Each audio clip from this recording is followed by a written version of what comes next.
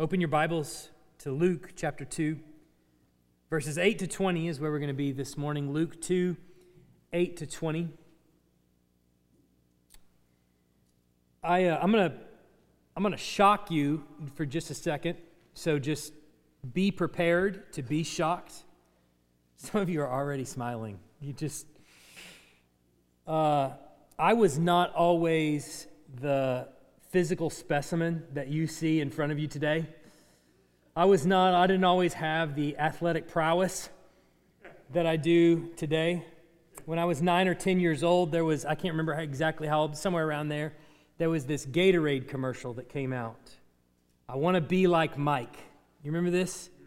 It was Michael Jordan on the commercial, and he was playing with basketball with all these kids, and people in the park were playing basketball, and it would show this picture, this video clip that's very famous now of Michael Jordan in the finals, driving down the lane against the LA Lakers, goes up for a layup with his right hand, and then just kind of hovers there in midair for 8, 10, 12 seconds, what felt like an eternity, where he considers the philosophy of a layup, and then decides, you know what, I think I want to do this left-handed, and switches to his left hand, and then goes, yeah, I think I do, as all the other Lakers just kind of pass out in front of him, and then he just lays it in like it's nothing.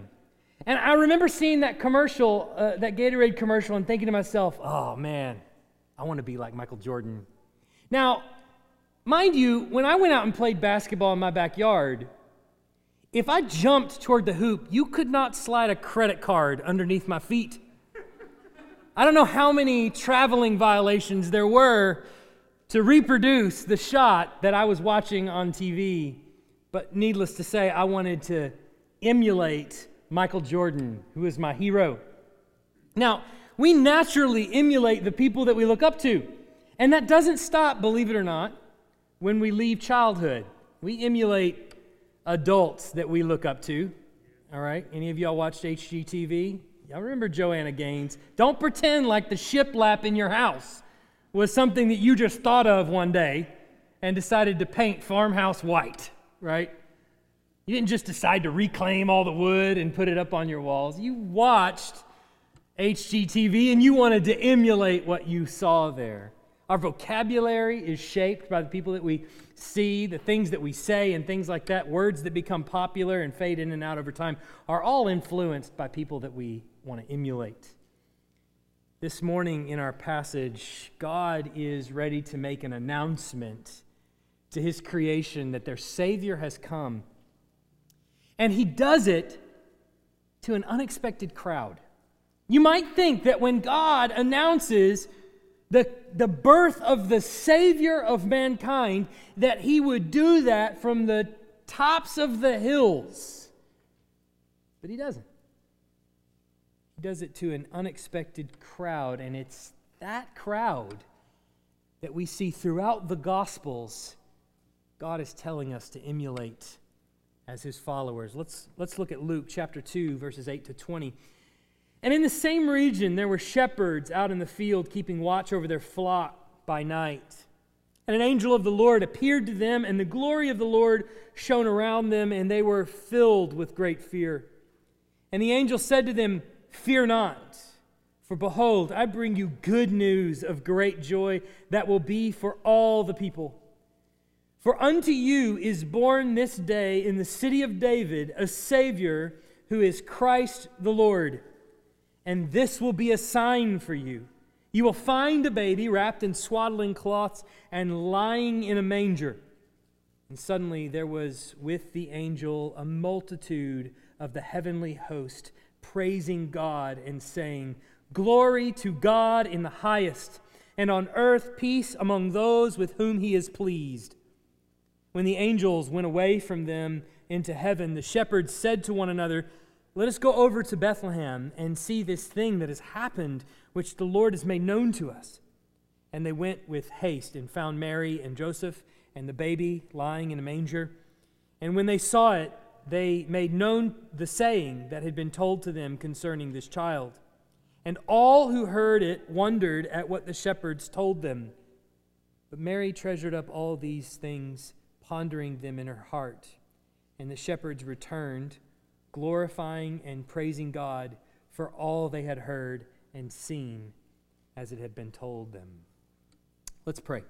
Heavenly Father, we pray that this word that we have read, that the meaning of it would become evident to us, that what we see here would be made known to us, that you would, through your Spirit, open our eyes to see and open our hearts to obey what you have put before us. We pray these things in Jesus' name. Amen. Well, just before this Christmas series began, we finished up the book of Matthew, and one thing that was you could see pretty easily going throughout the reading of that gospel is how the rich are often criticized and how the poor are often elevated. And you see this come back time and time again. In fact, there's a well-known passage that probably most all of you are familiar with that appears in Matthew, Mark, and Luke, where a rich man comes before Jesus and asks him, "What must I do to inherit eternal life?" And Jesus tells him, basically, sell everything you have and come and follow me. And the Bible says he walked away sad because he had a lot of possessions. And ultimately, the rich man walks away, and Jesus turns to his disciples, and he says to them in Matthew 19:23 and 24, "Truly I say to you, only with difficulty will a rich person enter the kingdom of heaven. Again, I tell you, it's easier for a camel to go through the eye of a needle than for a rich person to enter the kingdom of God." And I think it's right here in passages like these where a lot of us as Americans get really uncomfortable. And the long and short of it is that we are the wealthiest nation that has ever existed in the history of mankind. And sitting amongst us in this room are people wealthier than kings in history past. We all are considered in the world standards to be very, very rich. And I think it's right that when we read passages like this, that we naturally walk away with a little bit of discomfort. That we feel a little bit of, anxiety maybe welling up in us because we see ourselves perhaps as this rich man, and we hear Jesus saying to us, "Sell everything that you have and come and follow me." And I think that maybe we walk away from those passages with the nagging question in our mind, am I the rich man? Am I the one for whom the possessions are really just too important?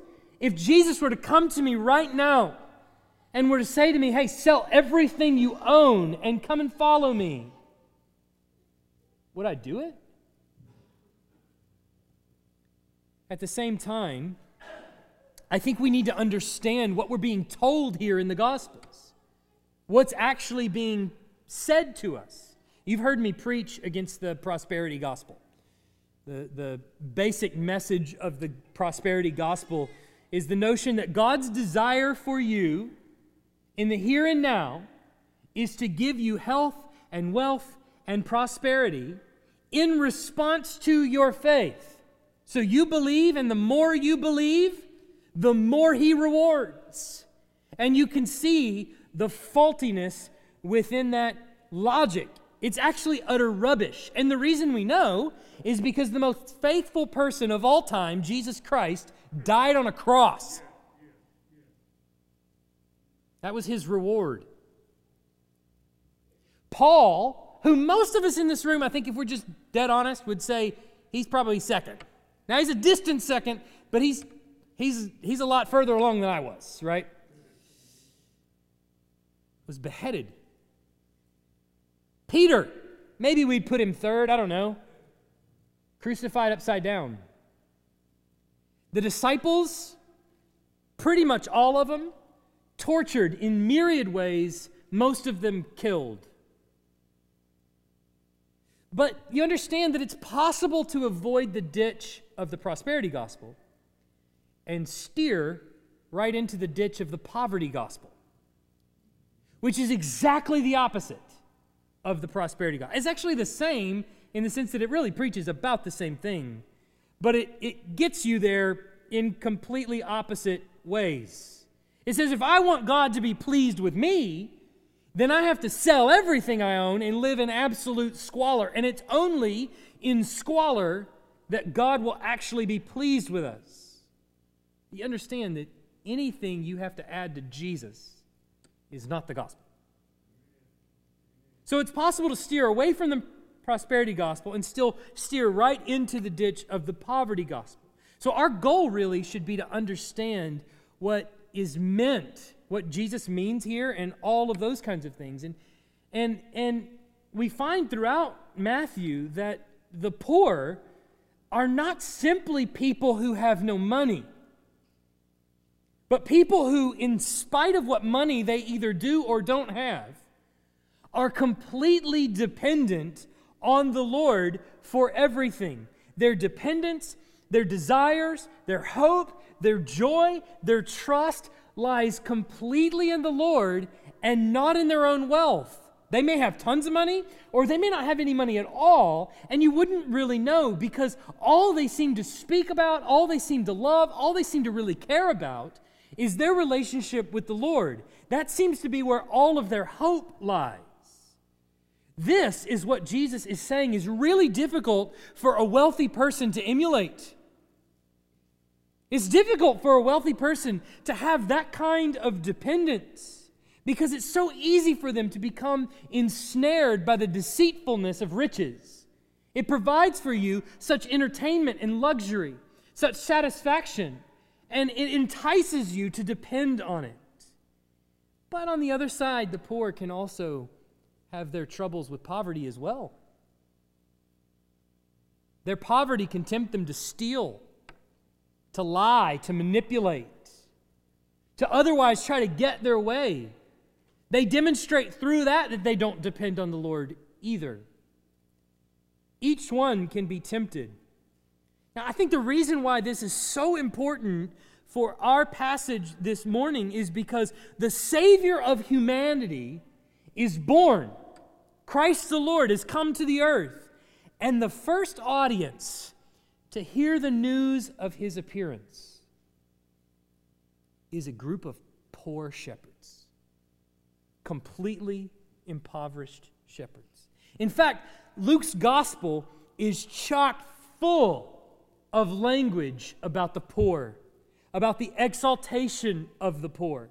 And it's basically Luke saying to everyone, listen, this good news that's coming is not for the rich.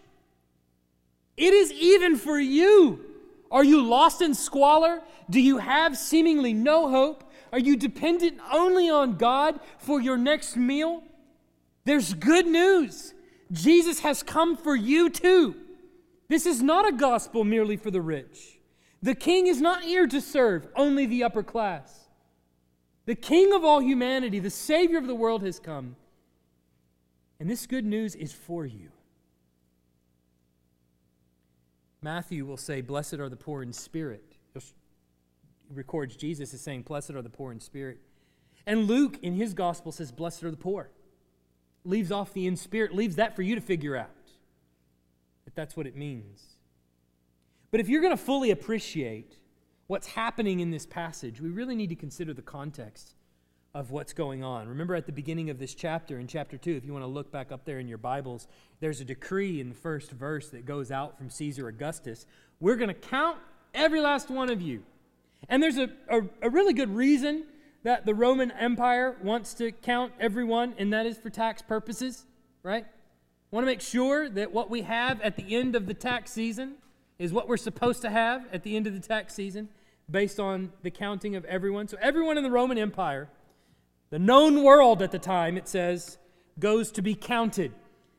Of course, it's also, it's to pad the pockets. It's to line the coffers of the wealthy, the emperor, the Roman Empire, and its mission.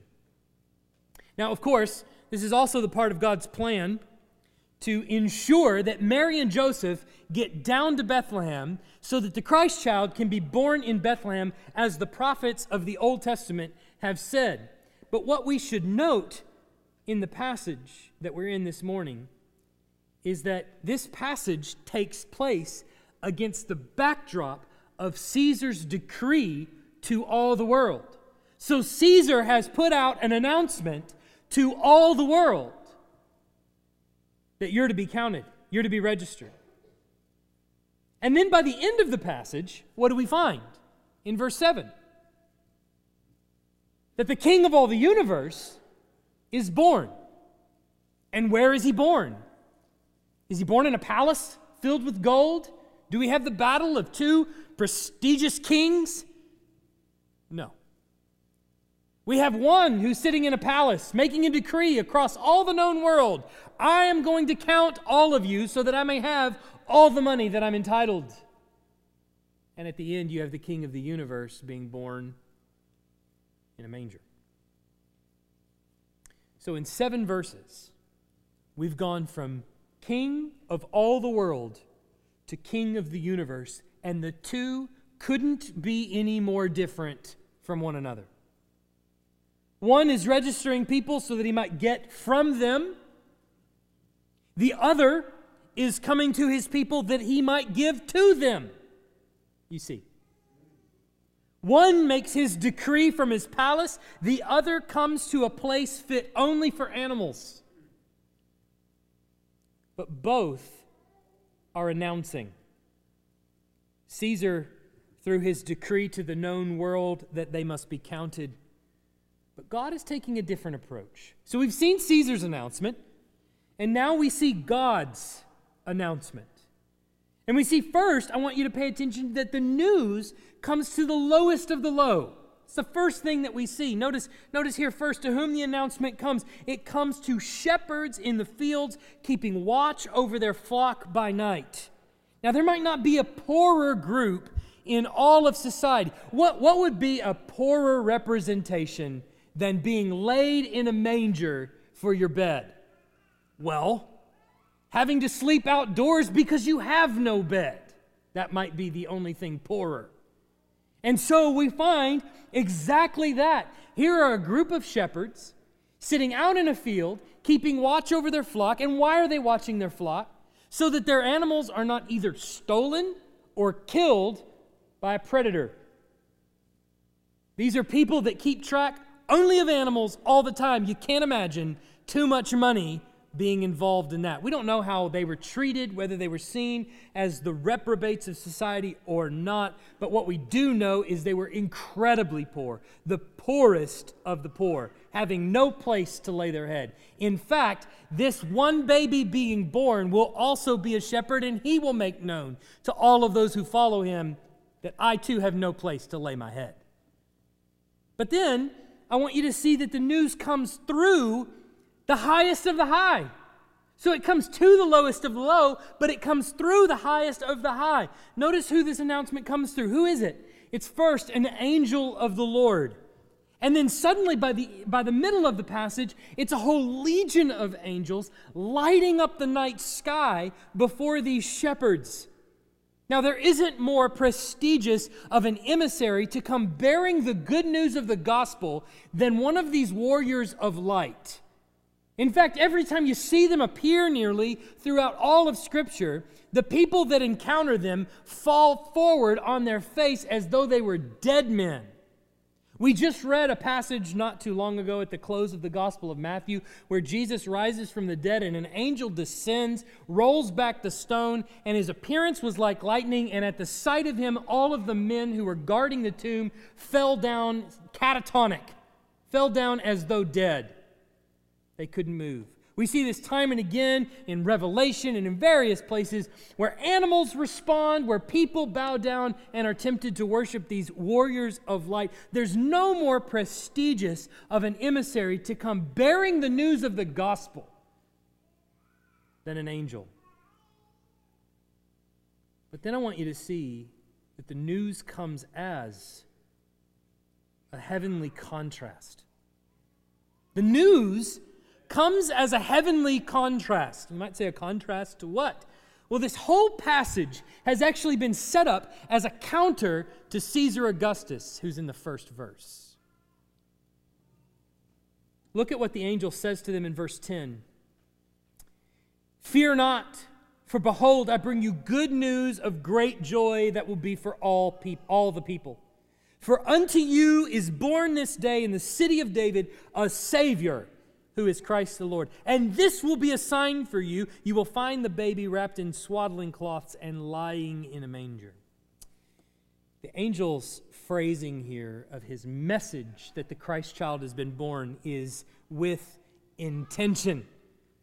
On January 1st of 42 BC, this is almost 40 years before Jesus is born, a man by the name of Julius Caesar, you might have heard of him, he's pretty famous, was formally recognized as God in the Roman Empire. The Roman Empire formally recognized Julius Caesar as God. His adopted son was named Gaius Octavius. Now, that would make Gaius Octavius, technically in the Roman Empire, the son of God. Gaius Octavius became Caesar in 27 BC, and he was given the title Augustus. Caesar Augustus. The very same Caesar that we find in this passage. The name Augustus means venerable, respected, revered. So here is Caesar Augustus, being born son of God. Now, when Gaius Octavius, that is Caesar Augustus, was born, this was his birth announcement. I want you to listen to this. It's going to appear on the screen. You can watch it. Augustus is the father of his divine homeland, Rome, inherited from his father Zeus, and a savior of the common folk. His foresight not only fulfilled the entreaties of all people, but surpassed them by making peace for land and sea. While cities bloom with order, harmony, and good seasons, the productivity of all things is good and at its prime. There are fond hopes for the future and goodwill during the present, which fills all men. Does that sound familiar? It's not going to sound familiar. So that they ought to bear pleasing sacrifices and hymns. This is years before Jesus is born. Augustus is the Son of God. He's the Savior of all people, so to speak. I'm not saying he is. I'm saying this is what he thinks he is. Son of God, Savior of all people, bringer of peace and goodwill for all mankind. Now, I have little doubt that the script given to this angel to announce was given by God himself, because God has a long memory, reaching back all the way into the history of when Caesar Augustus was born, recalling it, and wanting you to know and the shepherds to know. Listen, the one who's been born, whom I've sent, is the actual Son of God. What Caesar has promised, in fact, what every king has promised up to this point to fulfill, Jesus will actually do. See, the difference between Caesar and Jesus in this passage even, and throughout history, is astounding. Caesar tells everyone that he is a savior of the common folk. And how does he do that? By a press release, which is how you normally communicate with the poor, right? Don't we all feel comforted when we watch press briefings on TV? When we see the White House communication stand up at the podium, whichever administration is in there, and say, "We really care about you." You feel cared for? Do you? I'm doubting it. So naturally, Caesar releases a press briefing and says, "I'm the savior of the common folk." But Jesus tells everyone that he is the savior of the common folk by becoming poor himself and dying in the place of the poor, dying in the place of those who need him most. Mind you, Caesar says he makes peace for land and sea. Jesus makes peace between God and man, and between man and man. Caesar counts all his people by decree. But you realize Jesus is counted among his people as a curse, dying for them, suffering the wrath of God, that they might be numbered among the children of God. So suddenly, after the angel announces this, he is surrounded by a host of angels. And what I find interesting about this host is that they're all praising God. And you might say to yourself, well, why is it interesting that they're praising God? Isn't that what angels do?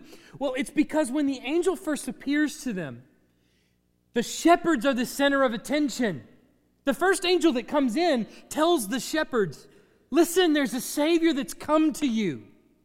The shepherds are the center of attention. But when the skies are filled with the angels, the shepherds are no longer the center of attention. Who takes center stage at that point? God himself.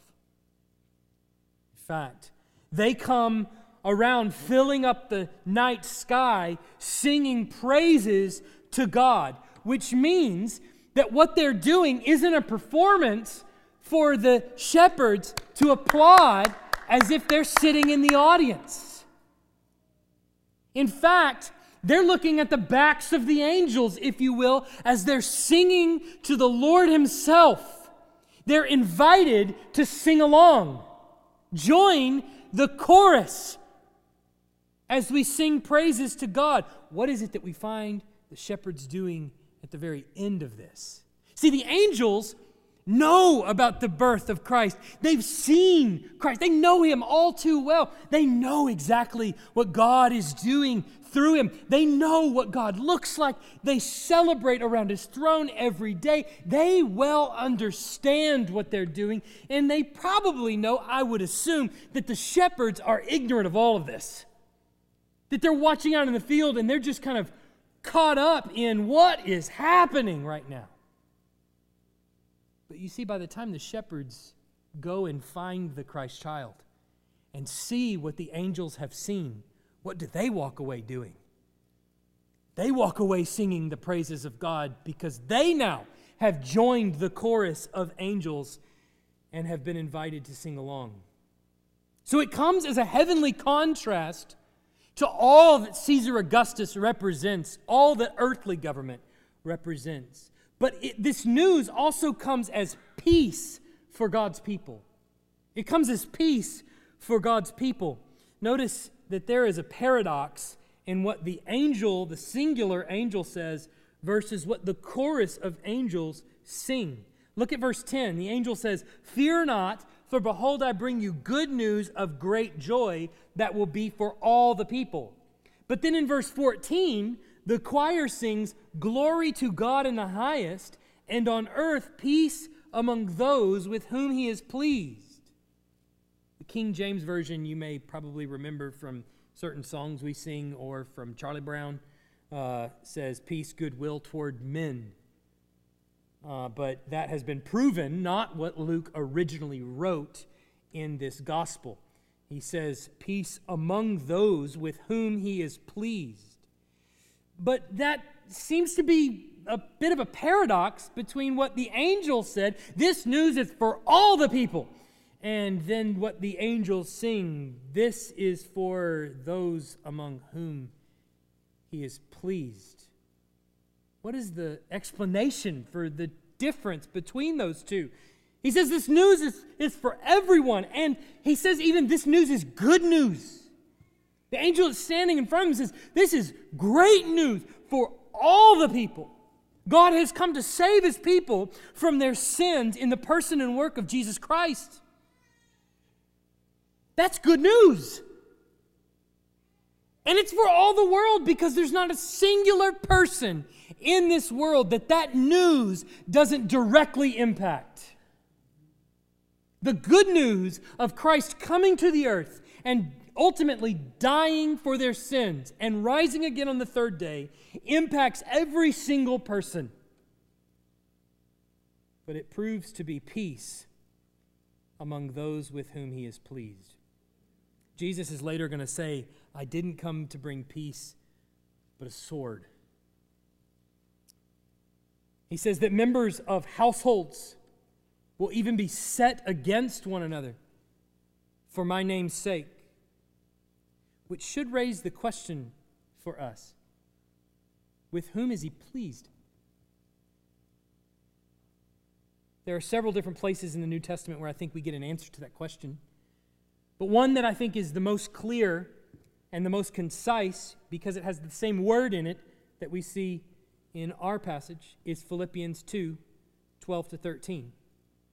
Therefore, my beloved, as you have always obeyed, so now, not only as in my presence, but much more in my absence, work out your own salvation with fear and trembling. For it is God who works in you, both to will and to work for his good pleasure. So I want you to just, I know we're not in Philippians right now, but just zoom into that passage for just a second. And look at what Paul says in verse 13. If you could just leave that up on the screen for a minute. He says that there are people in whom God works. And he's saying right here that the Philippians are some of those people. They're included. Wait, I know that. I've seen that in you. There are people in whom God works, and you are among them. God, in other words, is doing a work and has done a work in the Philippians. He has come into them and he has changed them. And once he changes them, what is the result, does he say? It's twofold. There's two things he says. First, because of the work God does in them, they have a desire to please God. God works in you, and then you will for him. You have a will, a desire now to please him because of God's initial action. And then the second thing, you actually do it. You will and you work. We think the desire comes first. Actually, the heart change that God provides comes first. Then the desire to please God comes. Then the actual working for his good pleasure. And what happens when they will and work for his good pleasure? Verse 12 says, they obey. That's what the working is. You will to please him, you work to please him, and the working is you obey him. So back to our passage. Who has peace? With whom is the Lord pleased? And the answer is, a people in whom he has done a work whereby he has changed their hearts so that they might desire and work to please him. Let me say that again. With whom is the Lord pleased? It's a people in whom he has done a work whereby he has changed their hearts so that they might desire and work to please him. And these are marked by obedience.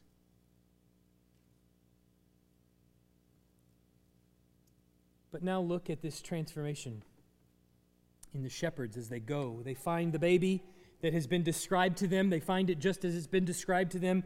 And they tell the people that are around what they had seen. It seems that there's more than just Mary and Joseph probably now there. They've probably heard the screams of giving birth and all those kinds of things. And there's probably many people that have come to see the lady who gave birth in a stable and whose baby is laying in the manger. And the shepherds show up, and the people they tell the story to are amazed, but you understand not Mary. Mary is not merely amazed. What is she? She listens to their story, and it says she treasured these things in her heart, meaning she stored it away and she tossed it to and fro in her heart, thinking about what's been told to her. And I don't know exactly, could endlessly speculate as to why Luke tells us that. However, I think it might have a lot to do with how this gospel is going to end, or at least the penultimate ending, when her own son, the one she gives birth to, will die on a cross and be buried in a tomb for 3 days. I have a feeling that it's at that point when Mary might think back on the things that she has treasured up in her heart. And it's probably in those darkest times where she's reminded of what the Lord has promised to her and all of the things that she has experienced. And that might be, just maybe, the thing that gets her through the darkness is resting on the promises of the Lord. But look at verse 20. The shepherds returned, glorifying and praising God for all they had heard and seen as it had been told them. Don't forget that these shepherds are the poorest of the poor. But you remember that the story of Christmas season is that God has condescended in the person of the eternal Son of God to bring salvation to those with whom He is pleased. And He wants to make sure that we know full well that these people are comprised of those who, often like poor people, are humbled by life's circumstances, who understand what their station is in life, who know all too well that they are in desperate need of a Savior, who are in a state of dependence upon God for provision of all sorts, not least of which their salvation. These are ones that He has changed. These are ones that are marked by obedience. These are ones whom He has gone into their heart. He has opened their eyes to see their desperate need for Him. We have many idols, figures that we want to emulate, that we look up to, people that we celebrate, even Christian celebrities, if you can imagine a more sickening thing. We're tempted to look up to them and emulate them. But let's not forget that our Savior became poor and laid in a manger. That the first people He disclosed the news to were the poorest of the poor. And He came to preach, He says, good news to the poor.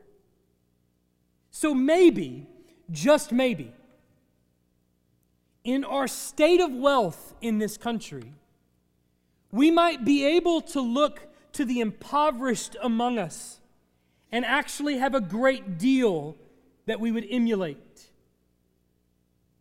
First of all, dependence on God for every morsel that enters our mouth.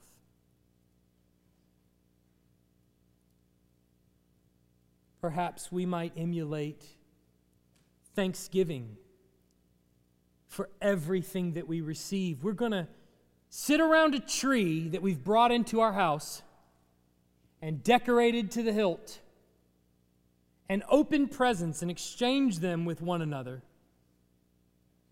And we're going to participate in this, and we're going to just totally turn our brains off to what's happened 2,000 years ago for us in the incarnation of Christ. But maybe, just maybe, we might remember this and import it into our Christmas celebration and emulate even the thoughts of the poor, that we might look through the eyes of the impoverished and not only be thankful for every morsel of food that we're going to cram in our mouths and in our stomachs until we're absolutely full, but that we might give thanks for everything that is sitting before us. Whether it's a gift we've received 100 times, same t-shirt, whether it's cheap or whether it's expensive, that we might give thanks. And maybe in looking through the eyes of the impoverished and seeking to emulate the audience that God is calling us to look to, maybe, just maybe, it might produce in us a deep desire for the Lord's return when He wipes away every tear from every eye. Can you imagine looking through the eyes of the impoverished, what it would be like to be sick without hope of a good doctor? Can you imagine what it would be like to feel the cold without any sense of warmth or any hope of warmth? Could you potentially look through the eyes of the impoverished and channel through that a deep felt need for Christ, your Savior?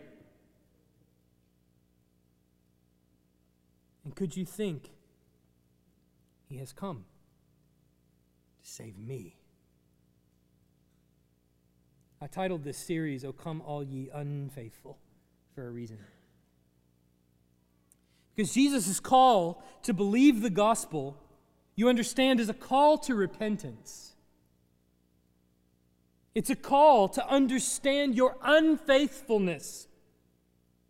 It's a call to remember that every single day you are tempted and succumb to unfaithfulness.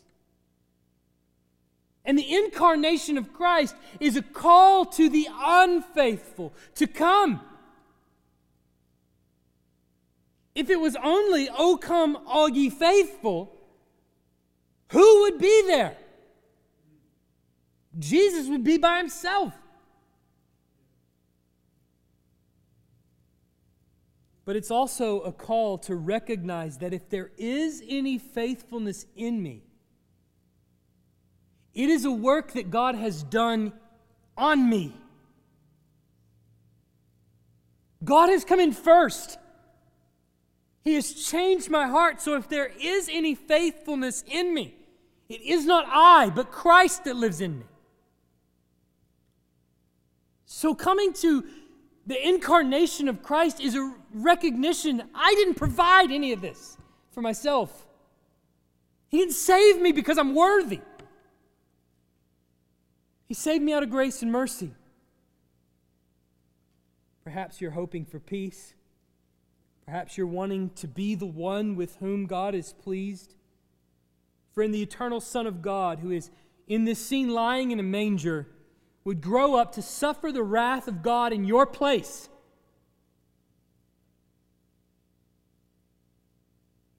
So that you might have eternal life.